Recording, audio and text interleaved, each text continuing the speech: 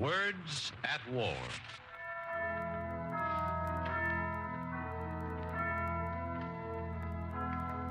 Now, when Jesus was born in Bethlehem of Judea in the days of Herod the king, behold, the angel of the Lord appeareth to Joseph in a dream, saying, Arise and take the young child and his mother and flee into Egypt, for Herod will seek the young child to destroy him.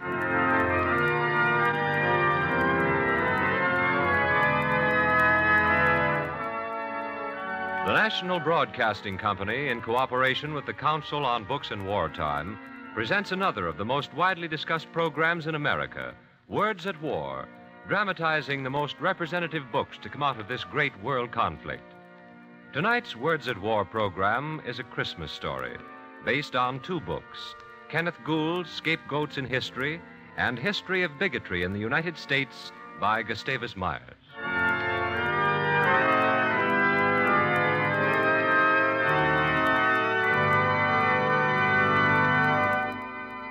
For today's sermon, our text is the Gospel according to St. Matthew, chapter 2, verse 16. Then Herod, when he saw that he was mocked of the wise men, was exceeding wroth, and set forth and slew all the children that were in Bethlehem and in all the coasts thereof, from 2 years old and under.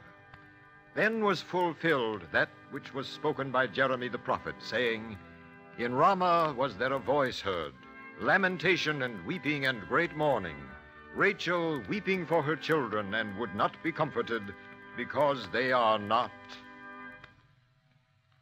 Is there a man among us who does not, in this Christmas season of goodwill and brotherhood among men, condemn this slaughter of innocent children by a ruthless king?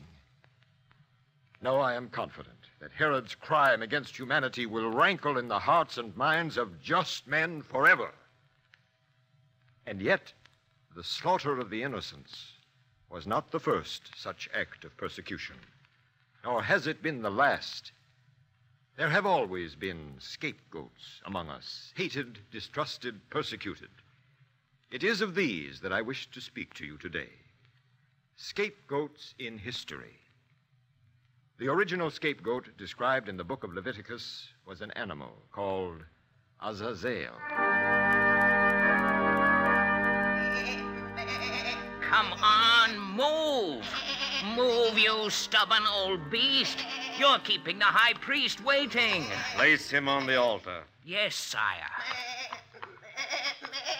Witness, O Lord, that we are gathered in holy convocation on this day of atonement, in the 10th day of the 7th month, and with penitence and sorrow we confess the iniquities and sins of the people, and transfer those sins and iniquities to the beast Azazel. Amen.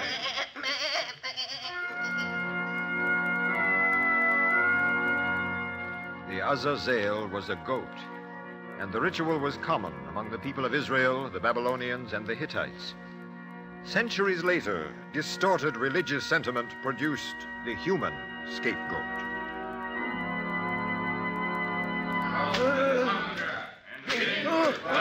Please.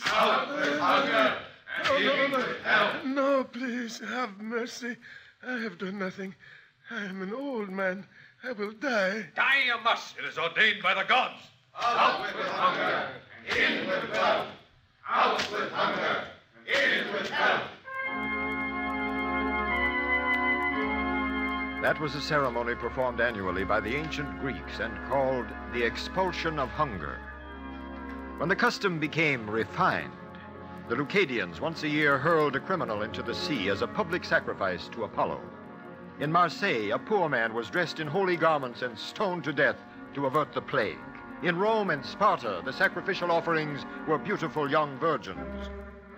All this was done for a well-recognized purpose: to benefit the community, to drive out famine and disease, to prevent the loss of crops or cattle, to atone for sin, with the community's scapegoat taking the rap.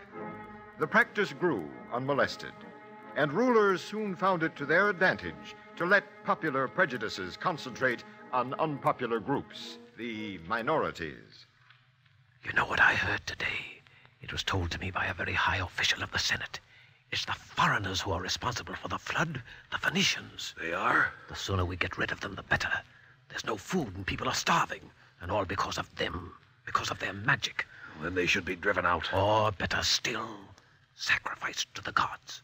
Yes, sacrifice to the gods. Why wait? Let's go to the high priests, spread the news throughout the city, and tell the people of the crime of the Phoenicians.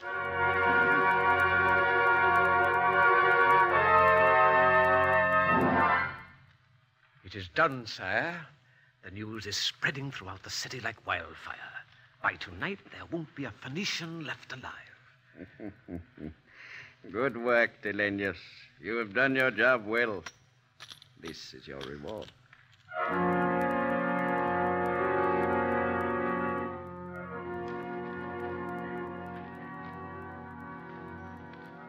By such means, it was easy to distract the attention of the public from the real shortcomings of the group in power, or to cause the masses to forget their own miseries.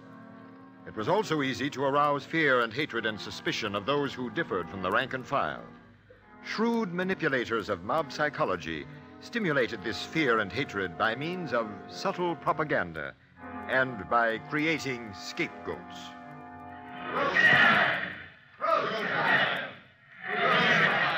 The mob is getting restless, Pilot.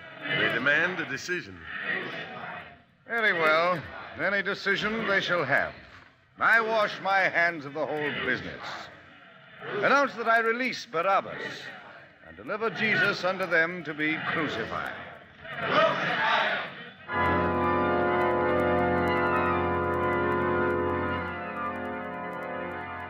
It was after the death of Jesus that the word scapegoat began to have a broader meaning. Organized persecution of races, groups, minorities, and creeds spread throughout the world, took root in every continent, festered in the hearts and souls of the people. This is the long history of man's inhumanity to man, a history of bloody terror, of oppression, of bigotry, which has come to us through the ages. Listen, then. Listen to these scapegoats cry out from their martyred graves.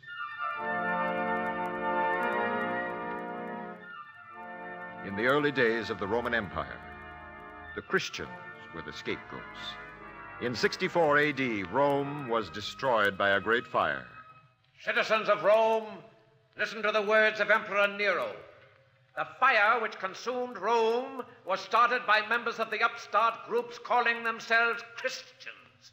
For this outrageous crime against the people of Rome, all Christians will be arrested and the guilty persons executed. In 112 AD, there was an earthquake. It has been discovered that the earthquake was brought about by the Christians. For this outrageous crime against the people of Rome, all Christians will be arrested and the guilty persons executed. 2 years later, the empire suffered from famine and pestilence. It's the Christians who are responsible for this outrageous crime against the people of Rome. Feed them to the lions. The climax of the long and fiery ordeal came in the reign of Diocletian in 284 AD. Fire! The Nicodemic Palace is on fire! Run for your lives!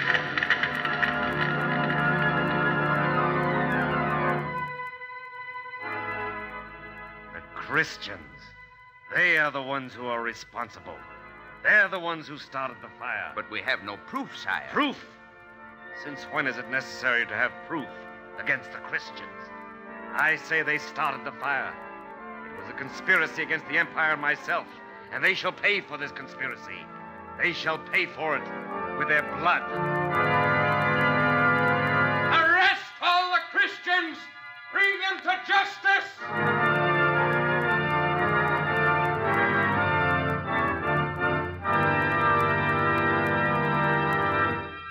The terrible persecution that began that day spread throughout the empire.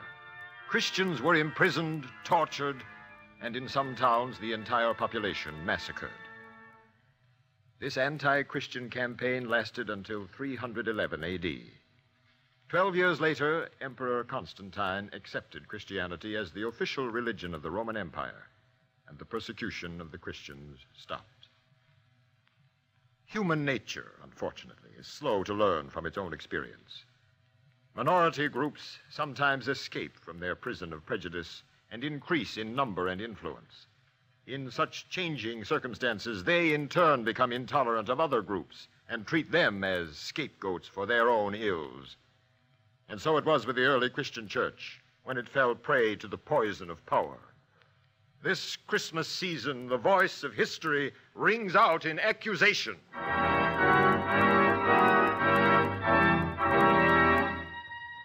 These are the crimes the Christian church perpetrated in the Dark Ages, when the heretic was the scapegoat, because he was believed to be in league with the devil and a trafficker of black magic.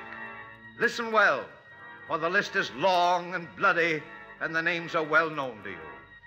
It includes the imprisonment, torture, or execution of such men as Galileo, Roger Bacon, John Huss, the Spanish Inquisition, the murder of Joan of Arc, the massacre of St. Bartholomew, the burning of Ridley, Latimer, and Cranmer at the stake in the days of bloody fear. These are the dark stains upon the pages of a glorious history. Stains which spread and multiplied as new religious groups, sects, and denominations won first toleration and then control in the countries of Europe and America. First, the Protestants took their turn, the Calvinists and the Puritans, fleeing from religious intolerance themselves, yet not believing that others were entitled to freedom in the worship of God. Hear ye, for insolent and contemptuous behavior against authority and for publicly insinuating opinions and heterodoxies that transgress Puritan laws, Roger Williams is hereby expelled from the colony of Massachusetts Bay. Hear ye, Anne Hutchinson is hereby expelled from the colony of Massachusetts Bay. Mary Dyer, a Quaker, is to be hanged on Boston Common.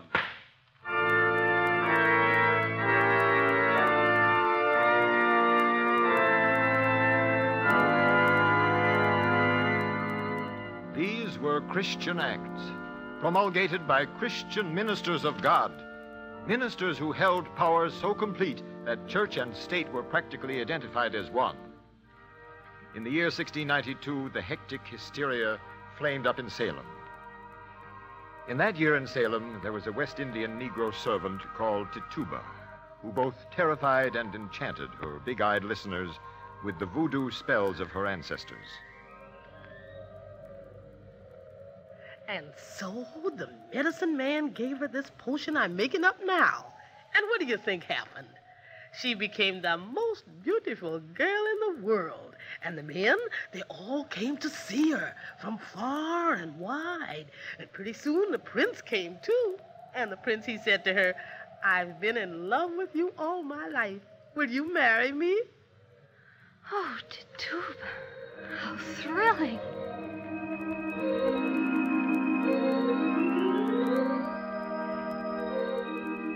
Thus, Tituba entertained her friends. And although the potions never did anybody any good, neither did they do anybody any harm. Until one day when those voodoo stories of Tituba came to the attention of Cotton Mather, a minister of God, who immediately brought the case to the attention of Governor Sir William Phipps, a representative of the people. Witchcraft. That's what this is, Governor Phipps. The woman is a witch, possessed of the devil. She's a menace to our community, a menace to the people and the Puritan church. What do you want me to do, Reverend Mather? Hang her. If thy right eye offend thee and cause thee to stumble, pluck it out, cast it from thee. Unless you hang that witch, she will spread the disease of a witchcraft throughout Salem. She will infect the entire community. Very well. I shall appoint a special court to try her, with instructions to carry out the execution.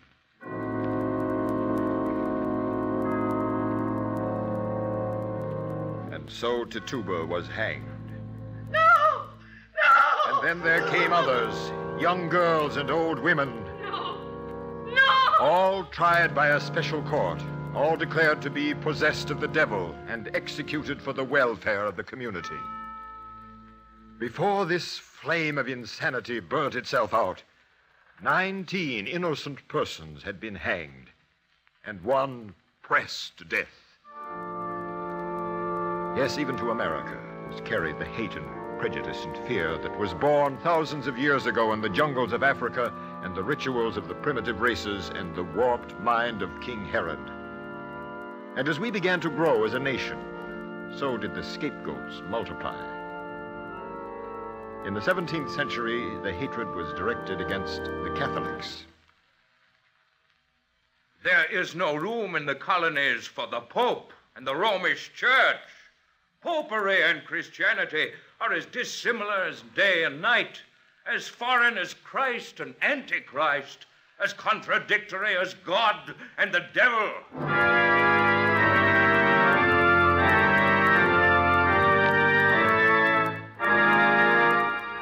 So thundered the Puritan pulpits, and the cry was echoed throughout America. Down with the papists! Down with the Catholics! Down with the papists! Down with the Catholics! Down with the papists! In no colony except Rhode Island could a Catholic vote or enjoy civil and religious rights. In New York, an act was passed confiscating property of Jesuits and other Catholic priests. And during the French and Indian War, Catholics were charged with fomenting Negro Indian uprising against the colonial governments. This wave of anti-Catholic sentiment died down with the Revolution and the adoption of the Constitution with its guarantee of freedom of worship. Yet hate and prejudice did not die. It burned and festered in the hearts of men. And in the middle of the 19th century, it was directed against the Irish. This is an Irish invasion. They've brought with them nothing but pauperism, slums, corruption, and crime. They are responsible for our unemployment and panics, depriving Native Americans like yourselves of jobs. They are the ones who've been responsible for lowering the wage scale. And furthermore, and as if this weren't enough, most of the Irish who come here are clannish, unassimilable, and downright half-witted.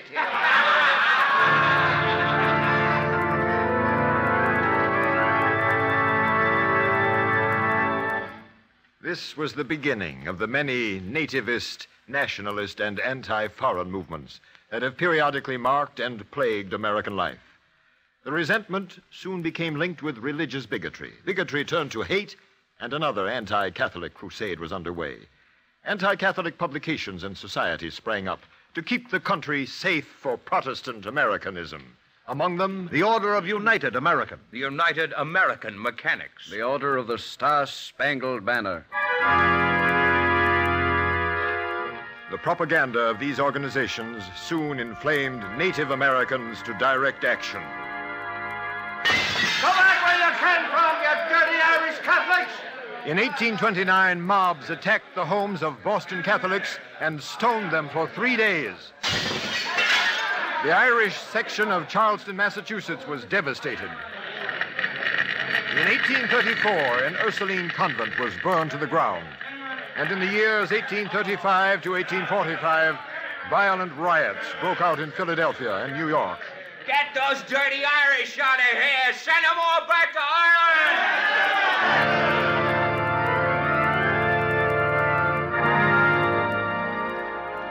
Later, there followed the Know Nothing Party with their war cry of rum, Romanism, and rebellion, and the American Protective Association, all serving but one purpose: to spread hate, fear, and distrust among the people of America.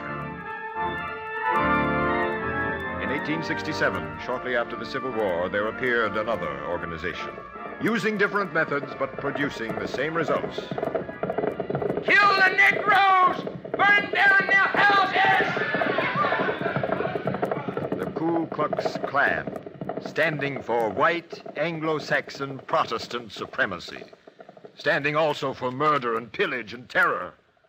Created at first to combat the carpetbag governments of newly freed Negroes, broadening its field of hate and persecution later to include foreigners, as well as native-born Jews, Catholics, labor, radicals, liberals.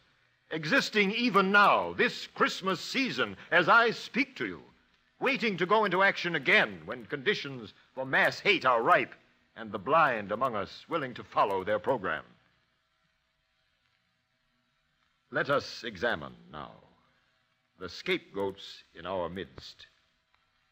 Let us ask ourselves this question. What does it mean to be a Negro in the United States today? I can answer that question. I am a Negro, born in America, lived in America all my life. It's a good country, too, created by God and by man so that people can live together in peace and freedom. I figure, according to the Constitution and the Bill of Rights, it belongs to me as well as to anybody. But sometimes I wonder. Sometimes I wonder about a lot of things which make me an outcast in the country where I was born. I wonder why, in many states, I can't vote like the white people do. I wonder why I have to live in the slum areas and pay exorbitant rents for fire traps. I wonder why I have to go to different schools, sit in designated sections of buses and trains, go to different hotels and restaurants. I wonder why I can't get a job at wage rates comparable to those of other Americans, why I can't get into certain unions, why many defense industries won't hire me. I wonder why, in time of war, a German prisoner is more respected by some white men than myself. And why, in time of war, the Army and the Navy have to have special Negro units. I wonder about justice, different for the black man and the white, and about lynchings created to strike terror in our hearts and keep us where we belong, on the bottom rung of the social and economic ladder. Yes, I wonder about a lot of things in this land of mine, in this country which gave me life and won't let me live to enjoy it. Sometimes I get mad.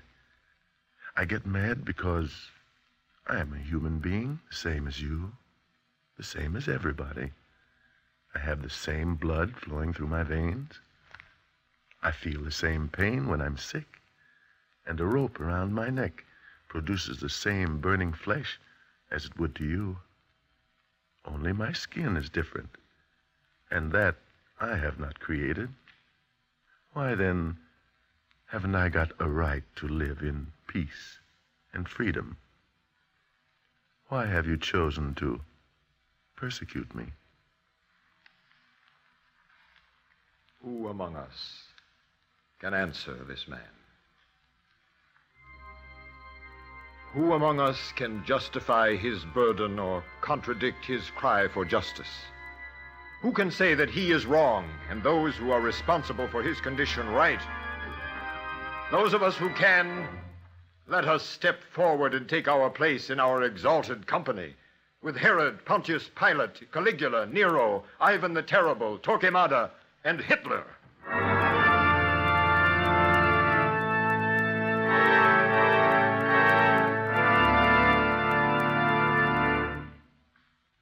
We come now to the second group of scapegoats in our midst. Kill the Jews! They're the ones who crucified Christ. They're the ones who own all the land, grab all the money, cause all the trouble. Kill them, I say!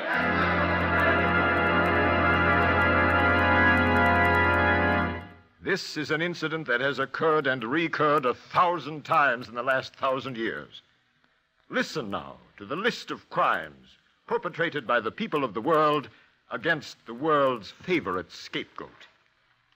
Listen to the words of the wandering Jew.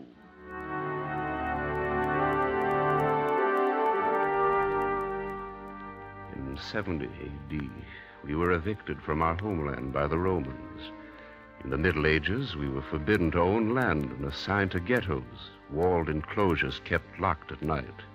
In 1290, we were expelled from England. In 1350, we were accused of responsibility for the bubonic plague. In the day of the Russian Tsars, the armies incited outbreaks against the Jews known as pogroms, systematic house-to-house searches, beatings, and massacres. And with the advent of National Socialism in Germany, we have been subjected to a degree of cruelty unmatched in human misery. Why? What reason was there for this persecution? What reason exists today? If you know the answer, step forward and speak, and tell us what truth existed in the accusation. The Jews were responsible for the bubonic plague. What financial and economic proof backed up the accusation? The Jews were responsible for the depression that followed the Napoleonic Wars. What evidence was ever given to substantiate the charge? The Jews performed ritual murder. What logic exists behind the statement? America is controlled by Jewish international bankers. What reason is there for this hate? What purpose does it serve? What has it accomplished?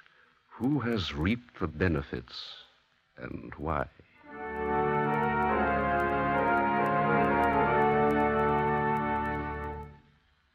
What answer shall we give this man? Shall we tell him that these charges were and still are deliberate falsehoods, invented by purveyors of hate to suit their ends? Shall we tell him that his persecution and the persecution of his race was inspired by these purveyors of hate to give the gullible and the bigoted among us a scapegoat for our economic and social ills? Shall we tell him that the babe in the manger was a Jew himself, and when we persecute the Jews, we also persecute him we come to worship tonight? But this man knows all that. He has known that for over 1,000 years. No, we cannot answer him. Nor can we answer those many others who have felt the whip of bigotry from us. The Italians looked down upon in many cities, and the Negroes, and the Catholics, and the Mexicans, and the Chinese, and the millions of other scapegoats, standing even now at the tribunals of bigotry we have erected for them. We can only hope and pray for a day when the truth will prevail, when the people of the world will learn that bigotry and persecution were the very things Jesus died to destroy. I have no advice to add, no plea to make. For tolerance and justice and a passion for truth and a spirit of brotherhood must come to each man from his heart, from his own understanding of the facts. Blessed are they who mourn, for they shall be comforted. Blessed are the meek, for they shall inherit the earth. Blessed are they who do hunger and thirst after righteousness, for they shall be filled. Blessed are the pure in heart, for they shall see God. Blessed are they which are persecuted for righteousness' sake, for theirs is the kingdom of heaven.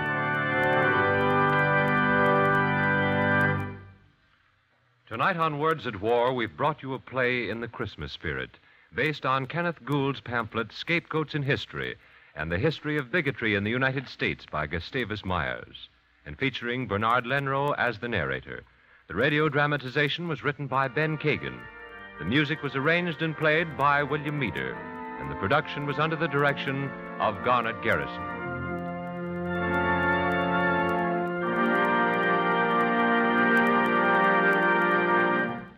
This is the National Broadcasting Company.